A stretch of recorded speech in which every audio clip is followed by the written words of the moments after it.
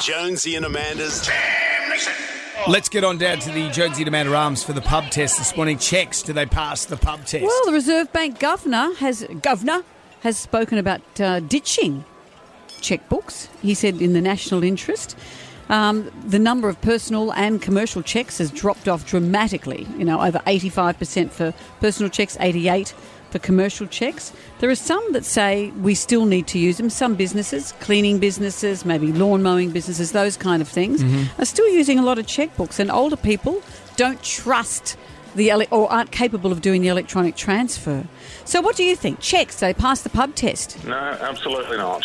Just a piece of paper that you've got to take to put into your account, and it takes 3 days to clear. It's just a no-no. And you've got the money there, you should have it there straight away. You shouldn't have to wait for it. You shouldn't have to have the inconvenience to go and have to put it in your account and so forth. They're so archaic and old-fashioned that even the kids these days don't even know how to write a cheque or balance a chequebook.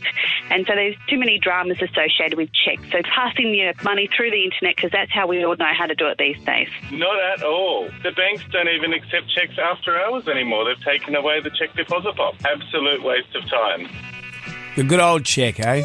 Yeah. Checks in the mail. Yeah, what about that? Can't lie anymore. Yeah. What about Nature's checkbook? How does that work? Well, so we'll put a song on. And you can explain it to me. Explain it to All right. Jonesy and Amanda's Jam Nation.